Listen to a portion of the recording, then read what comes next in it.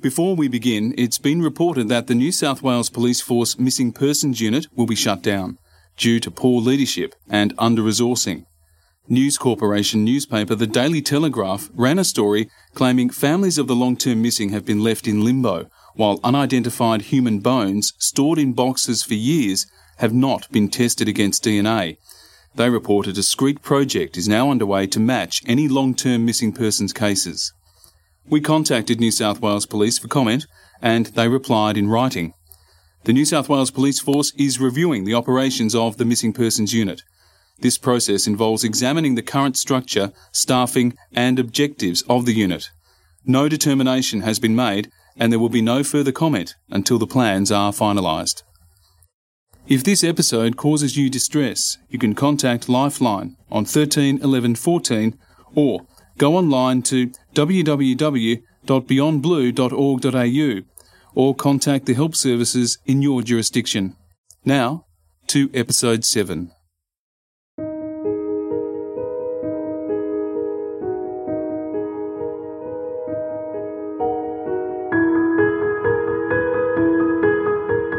This is the case of Marion Barter, a mother, teacher, friend, missing for 22 years. You know, no sign that she was going to vanish, that's for sure. The bizarre circumstances surrounding her disappearance. I'm not sure if it was intentional or if there's something more foul afoot. If you could imagine a teacher coming straight from, say, Little House on the Prairie to the 80s, that was Marion Barter. Oh, what in her blue eyes? Whether you find Marion Barter dead or alive, I honestly believe somebody has that key piece of information. And the relentless quest of a daughter to find her mum. Something had happened. Something has happened to make her leave. I am 100% sure that somebody knows something. The Lady Vanishes. Episode 7. Hi, I'm Alison Sandy. And I'm Brian Seymour. As a result of fresh information we've received during this podcast, we're heading back to Marion's last known place of employment, the Southport School, or TSS, on the Gold Coast. We've contacted some former colleagues and ex-students who've either reached out to us or been brought to our attention by our listeners who've been in touch. While speaking with them, we've uncovered some disturbing historical allegations about what may have been going on behind closed doors at TSS. Now, some of it happened before Marion's time, so whether it relates to her disappearance, we don't know. Perhaps she discovered something sinister and felt she had no option but to leave. Perhaps not. What these allegations do suggest is that there may have been a subversive culture existing at the school over some time, and a cloud hangs above a number of former staff members. A warning in advance, there is some explicit content pertaining to child abuse. Some names have been removed to protect victims. Other names and comments have been deleted for legal reasons.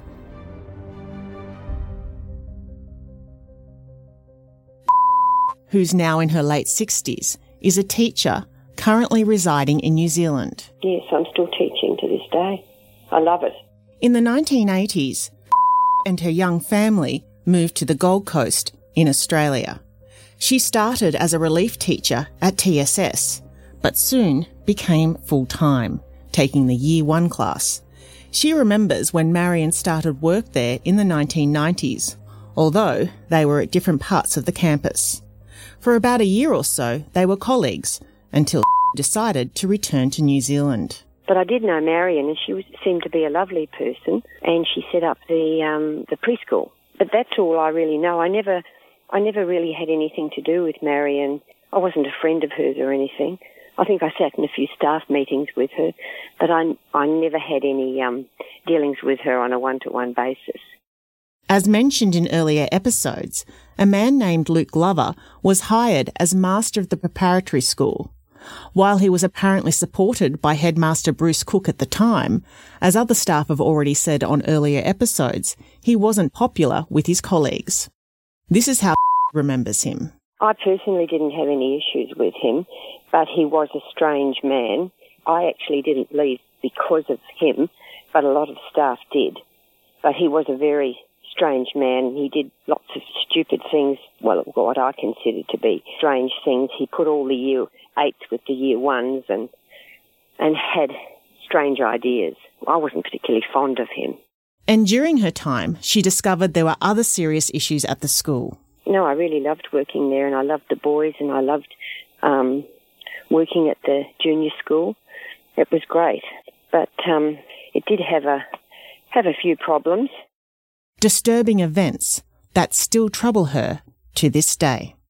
One incident that I knew of included a group of boys, and the teacher was a man called Mr. Houston, and he was found to be, touching the boys in his class. There was about 8 boys, and the school totally rejected it when parents put their names forward and asked. Well, anyway, I actually am quite funny about talking to you about it because it's very personal to me, and I get a bit upset. But my son was one of the boys who was, well, I suppose you could say molested or indecently touched by Mr. Houston. And I complained to the school about it, and they did nothing. And they just totally rejected it. But Mr. Houston stood down. I made complaints about it, and I wanted my son to have some counselling, and I asked the school to pay for it, but they wouldn't, because that would be admitting something on their part. So I had to have him counselled because he wouldn't leave my side for quite a long time. He was very clingy. And there was a group of parents. They didn't want to put the school into disrepute, so they didn't take it any further. And it was all wiped under the carpet. Indirectly, I suppose I thought I might lose my job if I did anything else about it. His son was only 6 years old at the time. His teacher, Brian Houston, was an older man, and not to be confused with the Hillsong founder, Pastor Brian Houston, who is still alive. This Brian Houston has since passed away. Became concerned when her son suddenly started exhibiting extreme behaviour. My son suddenly wouldn't leave my side. I couldn't even go into the kitchen, and he'd be running after me. And this was not like him at all. He was just, and then if I ever was late picking him up from school, he'd be absolutely terrified. And the teachers couldn't do anything with him. He'd be screaming and crying. So she took her little boy to the doctor, who had a chat with him and found out this. She was asking him about school and did he like it, and he didn't. He liked it, but he didn't like his teacher because he used to sit him on his knee when he was reading him books and put his hands down his pants. And that's how I came to find out about it. Mr. Houston used to sit them on his knee and put his hands down their pants and fiddle with them. Took the issue up with the headmaster. Mr. Cook at the time, he was the headmaster, he knew, because I wrote a letter to him wanting them to pay for my son to have counselling. So they all knew about it. She also alerted others in authority at the school. Reverend Stonier, and he told me that, he was absolutely shocked about this and never heard of anything like this before. Teacher Brian Houston was sent away. But the matter wasn't taken to police, nor was anything done to support the families involved. Life at the school continued as usual, as if nothing had happened. It wasn't long before Houston was back again to help with the school play. They didn't get rid of him totally, which I was absolutely horrified about. Said Carrie Allwood, another senior staff member at the school, advised her of this. And said, I can't believe what I've heard. She said, Brian Houston's back at TSS. And my blood curdled. thought, well, what's he doing there? You'd never trust anyone like that. And I thought, how dare they let him back after what he did to those little 5-year-old boys? How dare they? I contacted Miss Allwood, who told me she doesn't recall.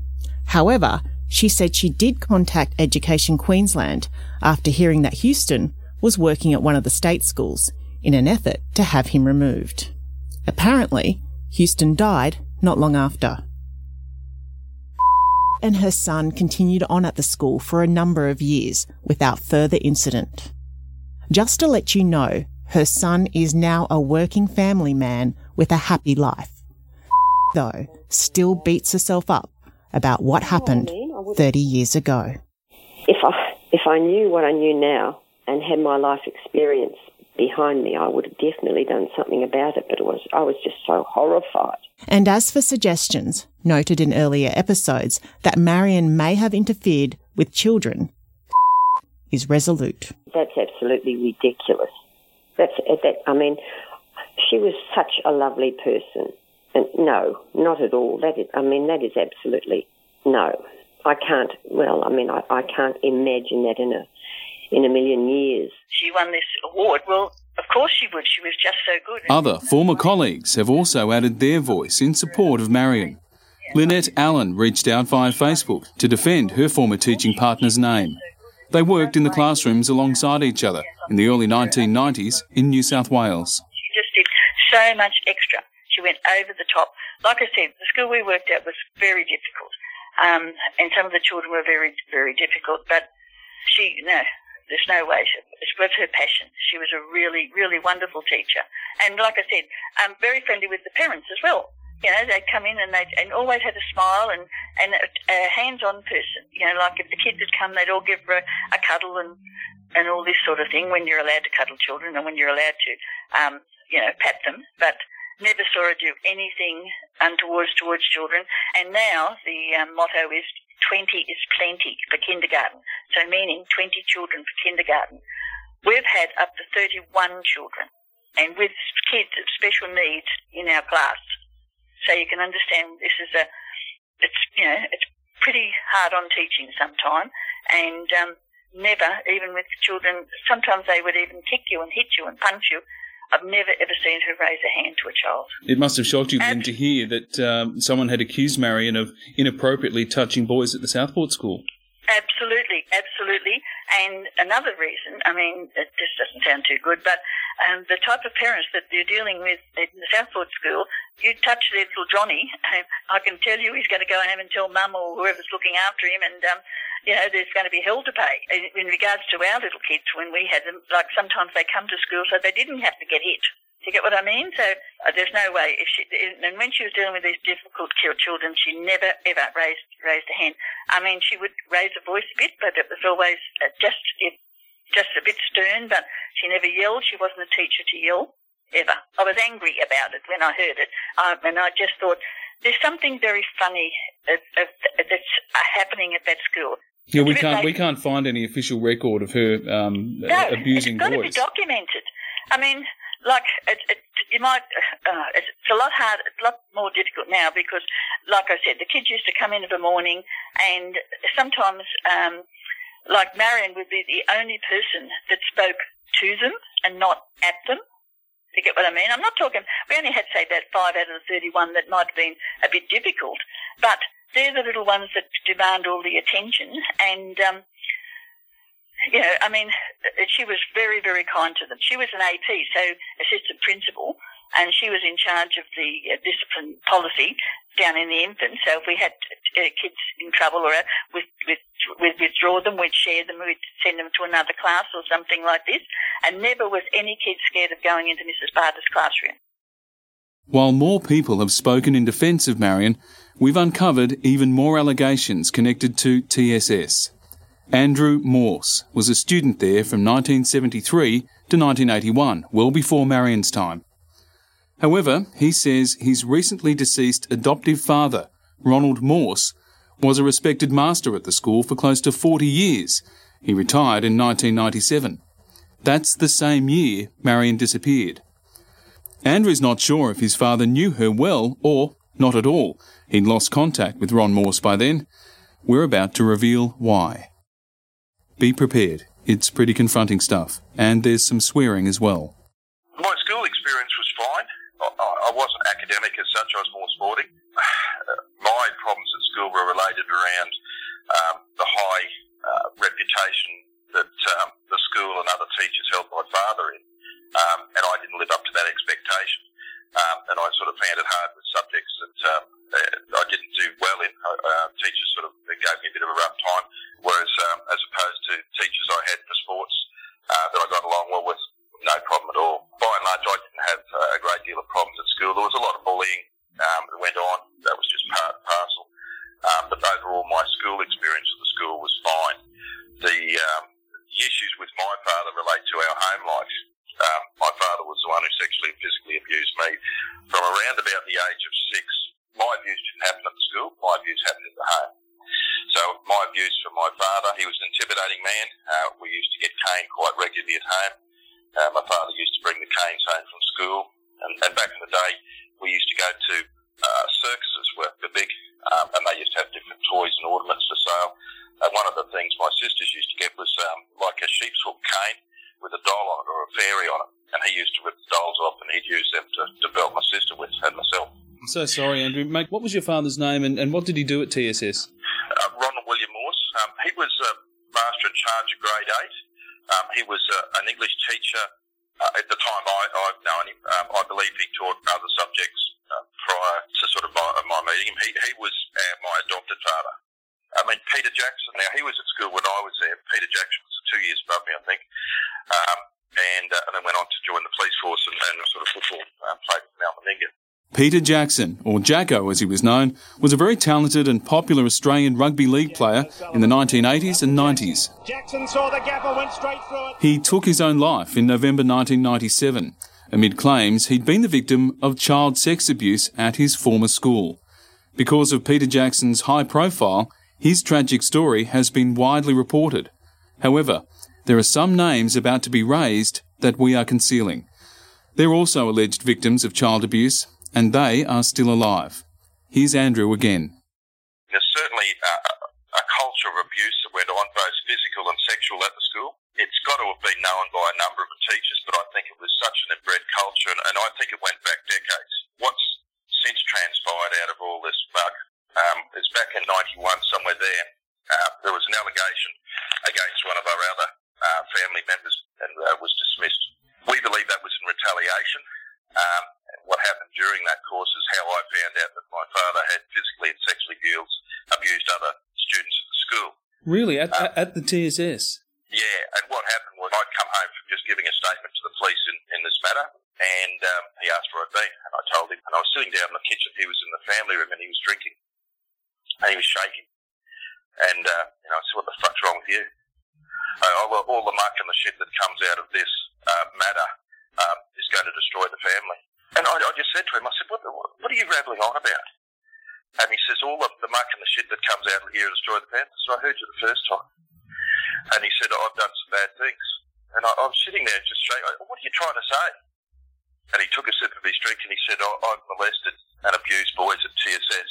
Wow. He said, was one of them. Just back at the school, Andrew, yep. What did your father actually do and how many boys did he abuse? I don't know. That was the first I heard about. There's since been allegations that he used to take. Back then, he was a boarder at the school in the late 60s. Did 2 or 3 years there, and then was asked to leave. But from my understanding, that was prior to him being married to Mother. He'd have physically abused him and sexually abused him. This is the allegations and the suggestions that's been put to me since. Are you comfortable talking about what he actually did? How did he abuse boys? So I don't know how he abused the others. My understanding, he physically molested them and raped them. I don't recall being raped. Now, we've also chosen to edit out some of Andrew's allegations. They are very detailed, extremely disturbing, and they may upset some listeners. We are also aware that not all of our audience is over the age of 18. What you're about to hear is still very confronting. We were 5 or 6 years old, maybe 7 years old. The first time I recall him actually abusing me was the first time I'd gone out to my uncle's property in Western Queensland. But that's the first time I recall actually being molested by him. I slept in the same bed with him out there. And he says, it's just our little secret. A typical statement that, I now read and have done for years. And this is what abusers do to their people. They make it powerless. You're not to tell anyone, this sort of stuff. And I got the same comments from my father too, and he threatened us. And I was scared of him back in those days. At the moment, I'm putting pen to paper to Mum and explaining to her exactly what happened, why I used to have nightmares, why I used to wake up and call out for it in the night, because I had nightmares about these sort of things.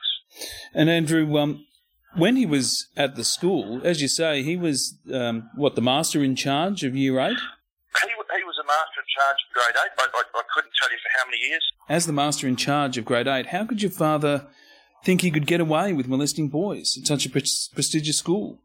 I think there's a culture there. This stuff was happening, I believe, well before he married my mother.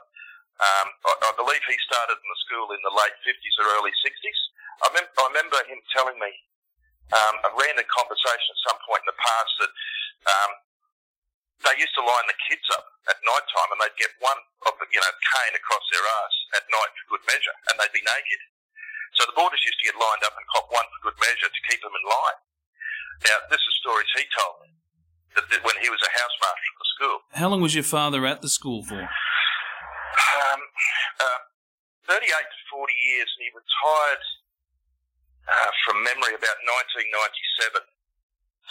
He retired, it was about 3 years short of his legal tenure, where he would have been forced to retire by age, or I forget what the requirement was. And do you think he was molesting boys that entire time, Andrew? Listen, I don't know. He stopped abusing me. I'm just trying to think. I became very violent as a result of it. He stopped messing me around 12 or 13, I think, because I started getting a bit more vocal and proclaimed to stand up for myself. But where things finally came to end, because he'd walk past you and give you, I guess, what we call now the Denozo slap across the head, except his would send you a bit sideways. It wasn't just a slap up the head to wake yourself up. It was a full-on belt. He used to be good at slapping across the face. As I said, he brought canes home from school to discipline us. And he had a crack at my mother about the food that he'd just been put in front of. And as I walked past, I was about 19 or 20 at the time, maybe 21, and I just turned around and lost it. I was bouncing in nightclubs. And I said, "What did you say?" And he said, "It's none of your business." And Mum said, "Leave it, Drew." I said, "What did you say?" So I repeated, I just went berserk. I remember kicking the table into him. I threw the table out of the road. He went backwards off the chair. I picked him up, threw him into the corner, just started belting and kicking the shit out of him. There was never anything more said about it. I kept the peace, simply for my mother's sake. I know very little about my father's involvement in the school, other than, he's a master in charge. He was held in high esteem. They had a house named after him, which was the Ron Morse House, which has now since been disbanded. That was done under some sort of cloak and dagger many years ago. Mother got an email from one of the marketing ladies who knew her and said, they've got rid of Morse House. I believe now, thinking back, they were aware that there was sexual abuse allegations on foot, or they'd been raised, and the house was removed. The name was removed from the house. And do you know whether or not your father knew Marion Barter? I wouldn't have a clue. Dad retired in 97. Marion was there that last few years of his tenure there. Yeah, I wouldn't be able to tell you. I don't know. As I said, I don't know too much on that's gone on at the school since I left it. More so since my father's left the school. I've really had no involvement with the school. It's a strange scenario. This lady has disappeared with some of the allegations that have allegedly been put forward about what she may or may not have heard or seen or been involved with the school. Didn't know about the lady. It's a bit like the King's School in Sydney or Cranebrook, I gather. It's an elite school where the leaders of tomorrow are groomed for greatness. That's how it's sold to the parents. How would you describe the Southport School? Back in the day when I was there, the school prided itself on academic, but you seemed to went a lot further if you were sporting. We had a lot of good boys came out of the school that were both academic and sporting and have gone on. Bill O'Chee was in my grade, went through to be a senator. Was in politics for a long period of time. So that the school has bred and raised some future leaders that have gone on to do things, both sporting entities too. So the school has a culture there that's well entrenched within sports and academic leadership across the board. And I think that is one of the great traits of the school. The unfortunate side of things is there's a real dark history to this school. And it certainly has to have been covered up. It just can't have gone on for this period of time And as I said, it had to have been going on back in the 50s and 60s. As I said, I know my father was, through his own comments to me, was involved in sexually and physically abusing boys in the late 60s. I know that because one of them was and he was at the school in the late 60s. I believe there's allegations that goes back to 2008. I'd see it hard to believe that it sort of started in the 60s and stopped in 2008. I have a feeling this was something that was started back probably when the school was first founded and went back right back there. Of course, these people aren't alive now to tell the tale. But certainly the ones in the late 60s, the trouble with them, as I believe, he doesn't want to come aboard. He's ashamed. I sort of spoke up because I thought I was the only one. It wasn't until my father owned up to me that I realised that he had done this to other students. So I was none the wiser. I just thought this is him just abusing me. He's just a prick, you know. But then I realised I wasn't the only one. The sad thing for me is that I actually spoke to the chaplain at the time, Jim Stonia, when I found out about this on 2 occasions, about the allegation that my father had abused other students at the school. This was after my father told me, and he brushed it aside. And when was that? That was after I'd left school. So this was after I'd given a statement to the police. I rang Jim Stonia from my parents' house. What year was that? Do you remember? It would have been in the early 90s. In the early 90s, you complained to the school chaplain that your father had abused other boys. Stonia, I consider Jim Stonia a friend. I've since done work on his house. He's since denied the allegation I ever spoke to him, and that's his prerogative. I know for a fact I had the conversation within days of my father telling me this, about he had sexually and physically abused other kids at school.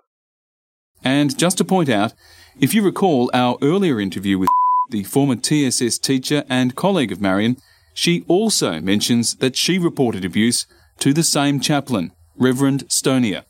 She says he met her claims with disbelief. Andrew Morse says the same. The chaplain would not believe his allegations about his father Ron, who was held in such high regard. And the perfect example is me speaking up to Jim Stonia.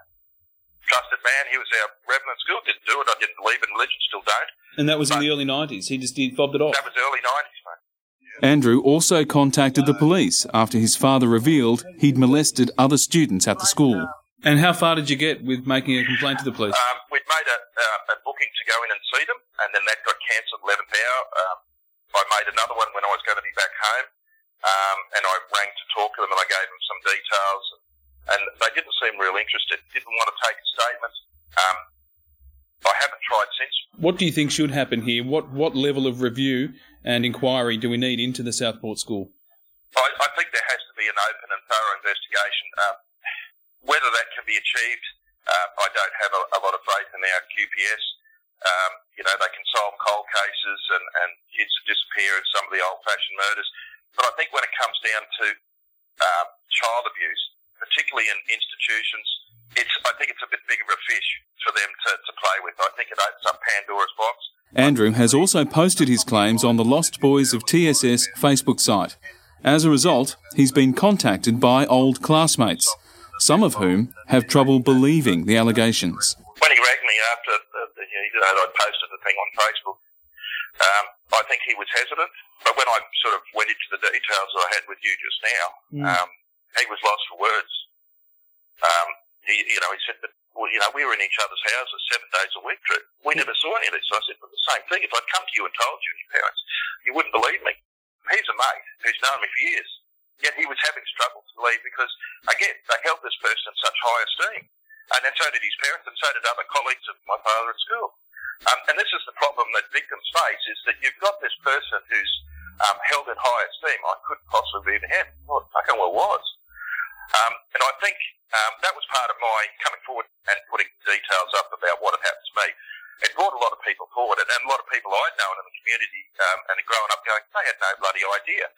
And this is the problem with it. It is shrouded under a cloak of secrecy. I was told by my father, you're not to tell anyone, this is our secret. And there was a bit of a threat there that if you told me one, I'd be hurt and all the rest of it. So there's that control you have over an younger age. Now I don't give a shit. And I got to the age now I am me and I don't care what people think about. Worst case scenario, there could be a long list of boys your father's abused. Well, I believe there is. Because his comments to me was, I've abused boys at school, I'm not proud of things. But he moreover, he indicated that it wasn't just there was other boys included, but he said there was other teachers involved. It wasn't just him. He had abused other children and there was other teachers involved. There was no names mentioned. Why wasn't the Southport School investigated during the Royal Commission into Institutional Child Abuse? No idea. This could come down to the power of Ed Wheels. There is old boys of significant power and wealth. It just seems there are so many, boys now men coming forward that it seems incredible that this hasn't been exposed before now. I think, having been a victim of abuse by my own father, I sort of learned to deal with it over the years. I think the stigma attached as a victim trying to speak up and be believed is the biggest problem. As here I am, 54, speaking about it to the police. They don't want to know about it.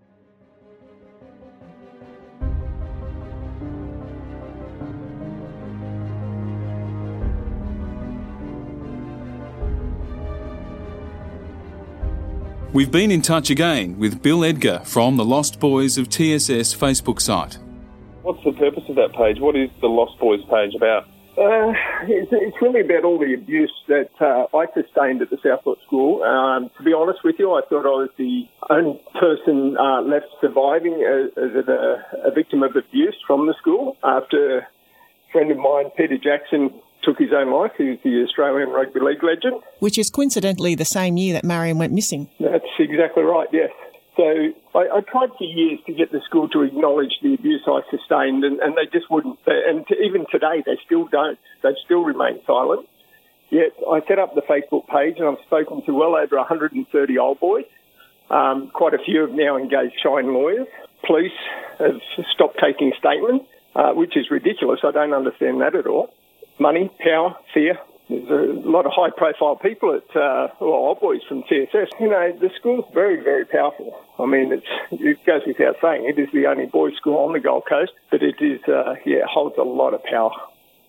I guess I should ask you, and I don't know if you're comfortable talking about this, but what happened to you at the school, Bill? At the age of 12, I actually won a 5-year fully funded scholarship at the Southport School. And it was something that was a great achievement. Back then I was very, happy. I was being abused at home by my grandfather. We lived in government housing. We had nothing. I came from nothing. I was gifted in sport and a few other areas of life. I won this scholarship, and my first year I was introduced to a teacher who he had the infatuation of molesting me, putting his hands up my shorts, having me sit on his lap, things like that. That was my first introduction to the school in that year, and that went on for quite some time. Whilst that was going on, in between, I was actually physically abused by another teacher who demanded that I sit in the corner because he didn't want to teach an idiot. He actually nicknamed me, a charity case, which became well known around the school because I was, from a broken home, government housing, and he didn't want to teach a charity case. He didn't think I fit in and I shouldn't be there and he shouldn't waste his time teaching me. That became very hard. Bill claims he's reported his abuser to police, the Education Department and a Royal Commission, but there has been no investigation. He did, however, receive the following email from Rod McLary from the Anglican Diocese in December 2013. Remember, the Southport School is an Anglican school. Dear Mr. Edgar, I write to you as the Director of Professional Standards for the Diocese of Brisbane. First, I apologise to you for the harm you have experienced within the Church. I understand that you have been in contact with Mr. Greg Wayne at TSS about the incidents of sexual abuse which you suffered when a student at TSS. I understand that you may have concerns about the response to date from the diocese. It would be helpful if we could discuss your concerns in detail to see what may now be done to ensure that you are satisfied that everything possible has been done. Mr. Wayne says he tried to contact Reverend Jim Stonier, the former chaplain at the school, to find out what he recalls about people who confided in him. However, the Reverend can't recall anyone telling him anything. Bill says he ended up in jail after going off the rails as a teenager, and he contemplated suicide in his 20s. Standing on the roof of a high-rise in Surface, just about ready to jump, but instead I wanted to pretend to fall, or I lay on the edge thinking that if I just roll over, I'd go. And looking down and seeing some kids playing tennis and their mum and dad running for the balls and getting them a drink, I'll never forget that. And I wished I had a family like that. And I stood back and I went, yep, that's what I'm going to do in life. I'm going to have a family. And if I die for my family, then why wouldn't I live for them? And do you have a family now, Bill? I do, yes. I have a loving wife who's been with me, funny enough, since I was 17 years of age. So, yeah, we have 2 grown-up children, and I've just had a grandson. So, yes, it was an impact that hit me so strong later in life. Or mid-30s, it hit me big time. And that's when I decided, no, enough's enough. I've got to get onto this. I've got to get rid of it. And if it's just me, fair enough. But if it's not, if I find one more victim, then I'm going to pursue this. Did the Facebook page and found over 130 victims. Yeah, I'm pissed off and I'm going to keep going.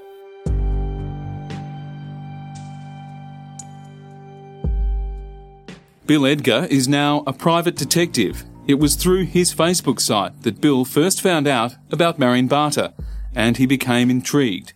He also heard of Luke Glover. Well, Luke Glover was, I guess people will tell you he's a psychopath, a narcissist. He's infatuated with women at the school. He was married with his children at the school. He lived at the school. Bill says he also tracked down Bruce Cook, the headmaster at TSS, during Marion's tenure. I spoke to Bruce Cook. I confronted Bruce Cook in a shopping centre on the Gold Coast, Runaway Bay Shopping Centre. He's a JP, actually. He does, science documents and that for people. And I confronted him there. I walked up and asked him if he was Bruce Cook. He said yes. I said, former principal of Southport School. He said yes. He said, you're an old boy. And held his hand out. I shook his hand. I said, yes, I am. I'm actually the lost boy of TSS. He said, I have nothing to say to you.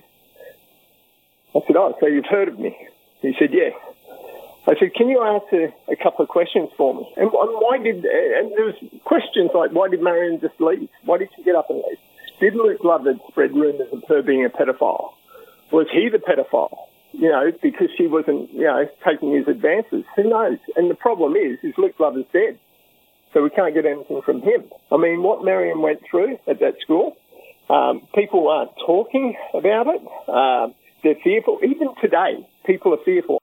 Do you think she could have been threatened? Oh, absolutely. Without a doubt. Without a doubt, she was threatened. Have you got evidence of that happening with anyone else? Is that what happens? Is that how they do it? I haven't got evidence. I do have people that, they've come forward and said, yes, we've been forced out. Will they go on the record and say that? I don't know. We've tried to get in touch with senior figures, past and present, from the Southport School to get their response to allegations of abuse, but also to find out what may have caused Marion to suddenly quit and leave in a very short space of time in 1997. I emailed and phoned for Greg Wayne, the current headmaster of the school, on numerous occasions, but there hasn't been a response. However, he is quoted in an article from the Gold Coast Bulletin on June 2nd, 2017, which refers to a letter he wrote to all former students. In it, he reportedly calls on TSS old boys to come forward if they or others were sexually abused, urging them to contact police so they can receive care and assistance. It's apparently as a result of claims made on Bill Edgar's Lost Boys of TSS Facebook site, and Mr. Wayne reportedly refers to some of the posts as dubious, saying the posts purport to be from old boys. He reportedly wrote that he wanted to assure former students that allegations would be dealt with properly. Hi, you called Greg from the maintenance department at the Southport School. I also left messages to speak with groundsman Greg Edwards. Hi Greg, Alison Sandy from the 7 Network again. Hoping I can catch you. He went out with Marion a few times before she went overseas, and apparently still works at TSS. But again, no callbacks. Luke Glover, the master of the preparatory school, who worked closely with Marion, but was unpopular with some of his peers. As already mentioned, he is now deceased. However, hello, Sandra here. I have tracked down his widow Sandra, who has since remarried and is now living in New Zealand. Sandra doesn't want to discuss her late husband's role at the school because that was separate from her. She says Luke was Christian, but not part of the exclusive brethren. No, he's never in the exclusive brethren. He wouldn't be allowed to teach. I'm telling you, he would not be allowed to teach at a private school if he's in the exclusive brethren. And as a man, what was he like? Was his persona, I guess his professional persona, different from his personal one? What was he like as a dad and a husband? He was very good and very, very devoted. But he did put a lot of pressure on himself, and he didn't suffer fools gladly. He liked the very best. He liked being the best. Sandra also remembers Marion. She was a brilliant preschool teacher. We lived next door to the preschool at TSS because my husband was a housemaster and he was also headmaster of the prep school. She was a really great teacher. She taught the 4-year-old. She used to babysit your kids too, right? Occasionally, yes. Not a lot, but sometimes I would leave them with her, yes. I had no problems with that. She was very reliable, very responsible.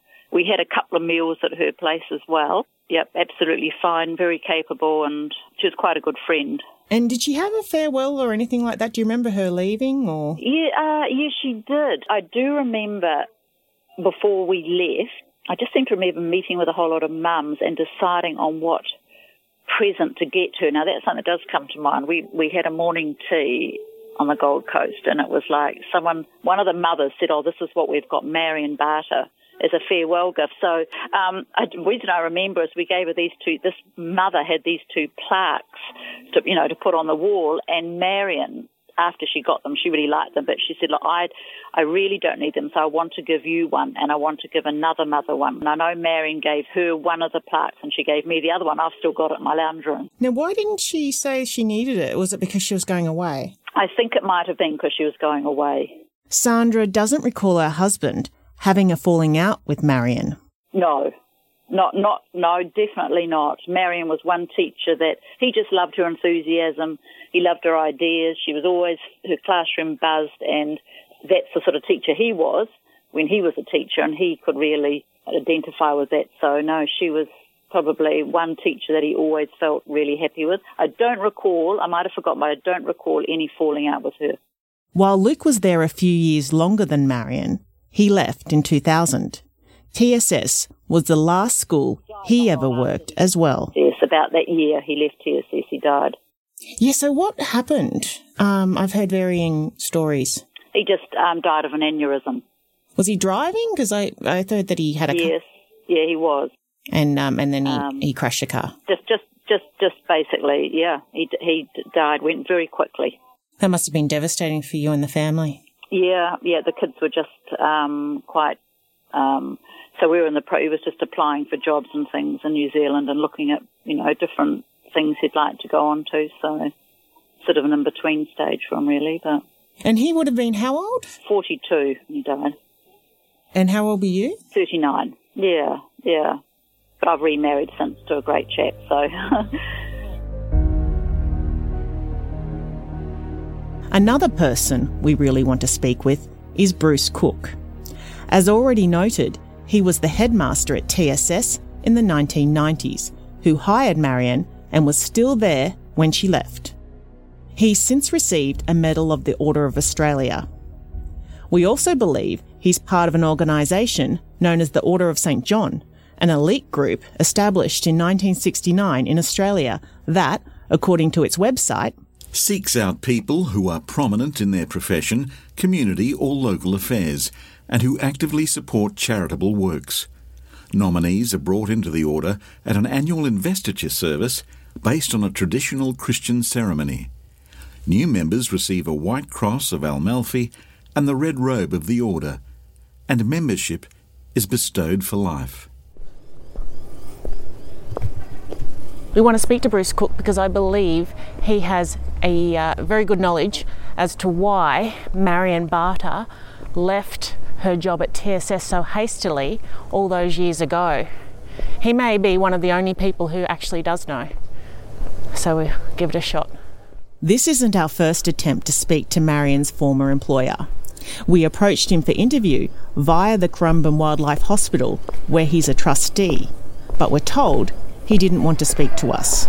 However, our investigation has now reached a point where it would be negligent of us not to try harder to get some answers from him. After being let into the complex by a friendly neighbour, we knocked on Bruce Cook's door. Bruce? Nola? Anyone home? Hello? Looks like no one's home. We will keep trying. The lead police investigating officer, Detective Gary Sheehan, has also spoken to some of those who once worked with Marion. Yeah, at the Southport School, I went up there and spoke to teachers. Unfortunately, when I got there, a lot of the teachers had left and didn't know a great deal about Marion, but there were some people that I could speak to. I accessed their records. I spoke to Teachers Credit Union, the Teachers Medical Health Service. So, look, the fact that she was reported in New South Wales, I don't think has been an impost on the investigation at all. My bosses were very accommodating in allowing me to go to Queensland and speak to all these people. And when I do my checks, I make sure that I do checks Australia-wide, which includes Queensland and every other state and territory. How often do you think you might have gone to Queensland on this case? Once or twice? No, I would have said up to a dozen times.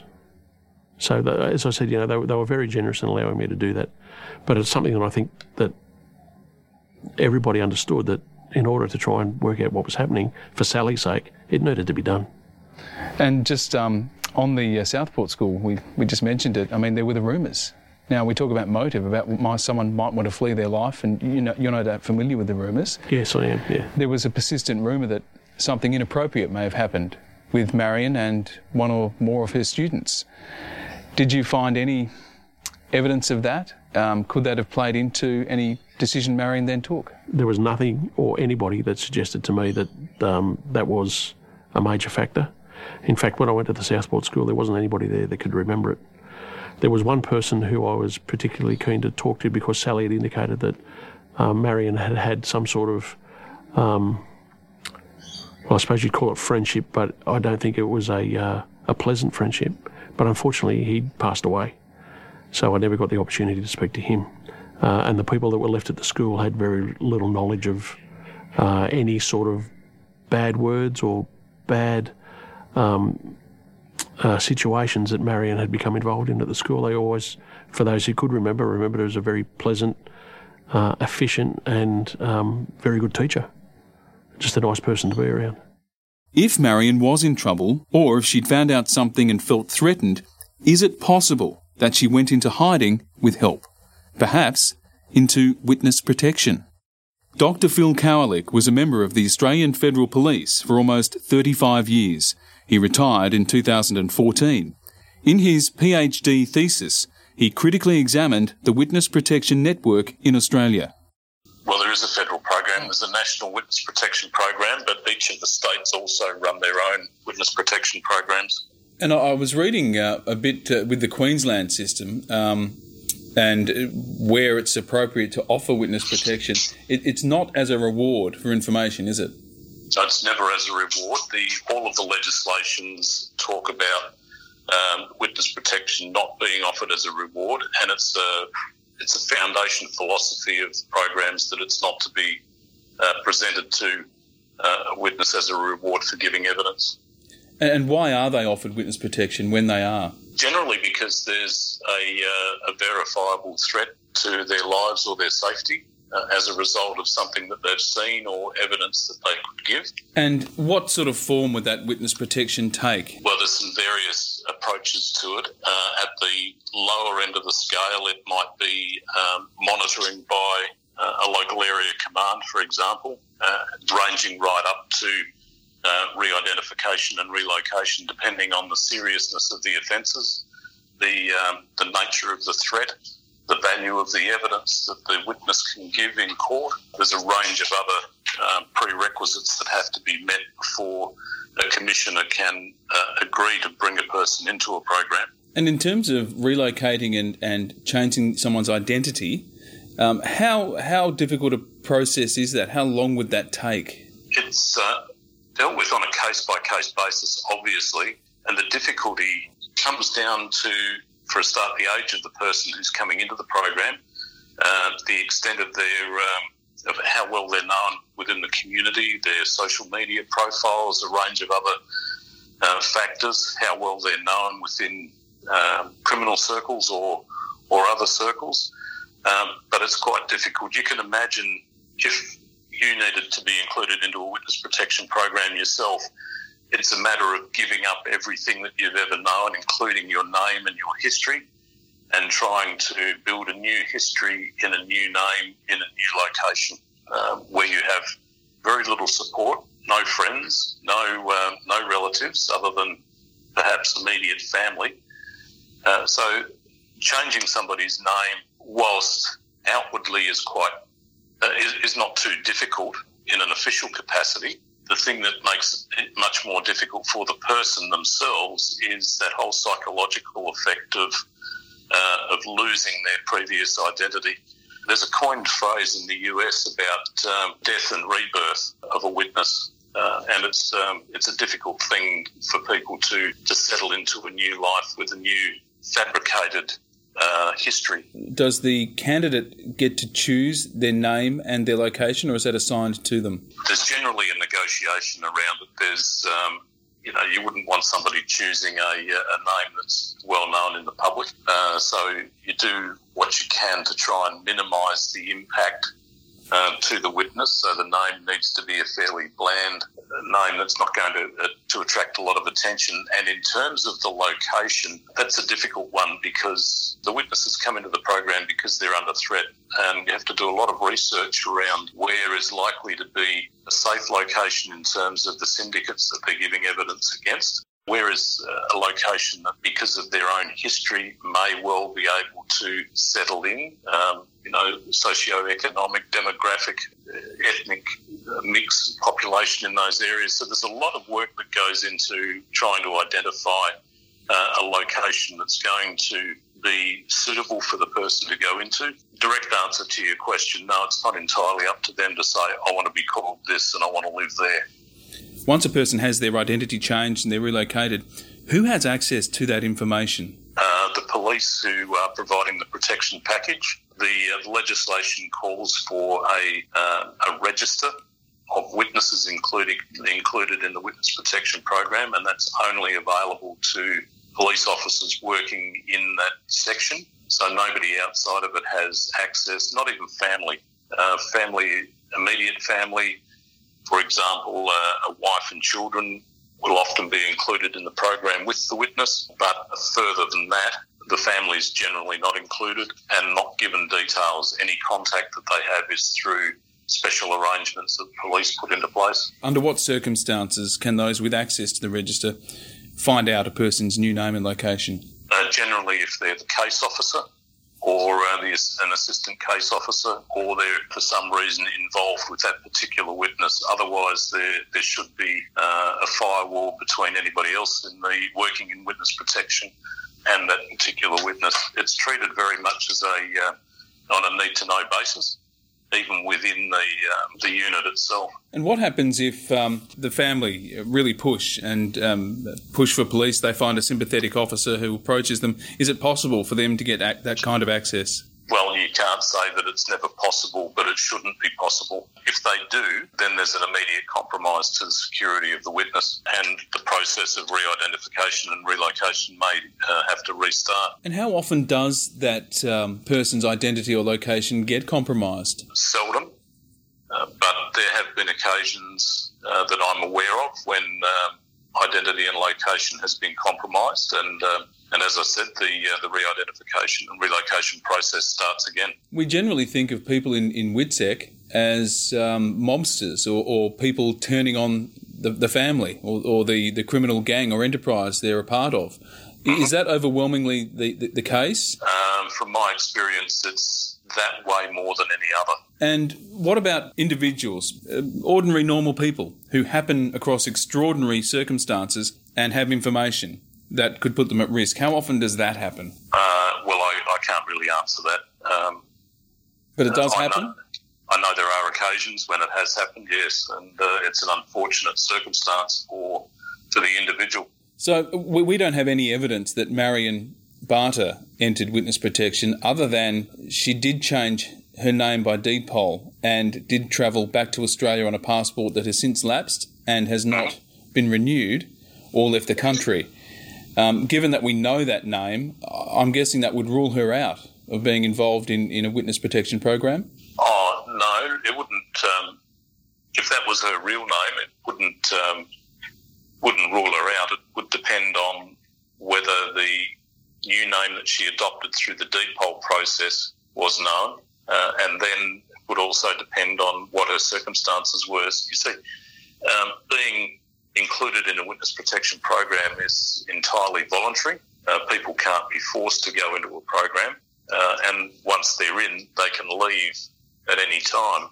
Whether they get to keep the new name or revert to their old name when they leave is a decision for the commissioner of the police force that runs the relevant program. We do have the name that she changed to, Florabella Natalia Marion Remekel, and it's an odd-sounding name, but that name doesn't come up on any searches that the police say they have done or that we've done. Oh, she may well have changed to that name through deed poll somewhere and then changed again somewhere else to try and put an extra step between her and her original name. Well, it's all about covering your tracks. But through deed poll, there are other ways to do it. It's much more likely that you'll be found out going through a deed poll process. But the whole foundation of witness protection is re-identification and relocation, and in doing that, keeping the person safe. So that means protecting the new identity and location with as much rigour as you possibly can. So the suggestion that has been raised with us is that Marion may have come across something possibly at the school where she taught, assuming, and this is completely hypothetical, Marion came across information that a teacher, a senior person, had been guilty of that sort of crime. Would that then qualify her for witness protection? Just because she came across the information and was prepared to give it to police, no, not generally. It would, there needs to be a threat, and there needs to be a reason for inclusion in the program because of the difficulties associated with entry into witness protection. And is there any way of getting even a ballpark figure on the number of people in WITSEC? Well, it might be somewhere around, between 100 and 500 a year who are in the program. Now that means that some, as I said, some stay in for a decade or more. That's not a figure that comes in and out of witness protection every year. It might be that there's somewhere between that figure nationally in witness protection programs, but I couldn't be sure. So ultimately, if you had to guess, based on what you know about Marion Barter's disappearance, what chance would you say there is that she somehow ended up in witness protection? I'd say it's slim, given what you've been able to tell me, and given no indication that there was a threat to her personally, I would think it's slim chance that she's gone into protection. Yeah, I think you might be right, Phil, but it's one of those avenues that we wanted to investigate and look at in terms of even just potentially ruling her out. Could you categorically rule out the possibility of Marion being in witness protection? Oh, no, you couldn't categorically rule it out. There's too many unknowns in the scenario. Just as we had finalised putting this episode together, we heard back from the Anglican Church in response to historical allegations of child sex abuse we've uncovered. They have asked us to read the following statement in full. The Anglican Church urges anyone who suffered sexual abuse in any Anglican school or parish to report the matter to police and or to contact the Anglican Church Southern Queensland Office of Professional Standards to receive the assistance, support and care that they require.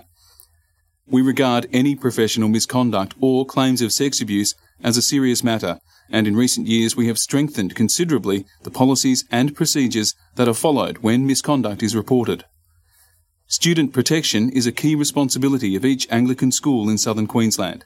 Schools working together with the diocese have in recent years achieved a consistent student protection policy and framework which exceeds community standards and expectations. Anyone with claims of sexual abuse can seek redress through the National Redress Scheme from the Anglican Church Southern Queensland, which is a registered scheme participant.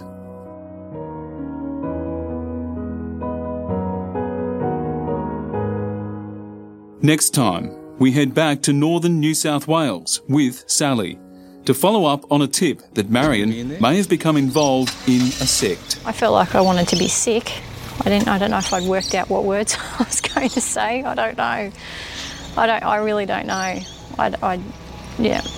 I don't know what I'm going to say to her. But our initial inquiries don't go down too well. G'day, mate. There's nothing to be worried about, mate. Just relax. What if I don't want to be filmed? If you knew Marion or have any information about her or her whereabouts, we'd love to hear from you.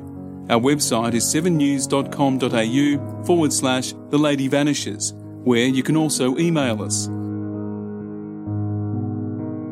Oh, and if you like what you're hearing, don't forget to subscribe. Please rate and review our series. It helps new listeners find us. Presenter and executive producer Alison Sandy. Presenter and investigative journalist Brian Seymour. Producer and writer Sally Eales. Sound design Mark Wright. Transcripts Charlie Daly-Watkins and Alice Sinclair. Graphics Jason Blandford.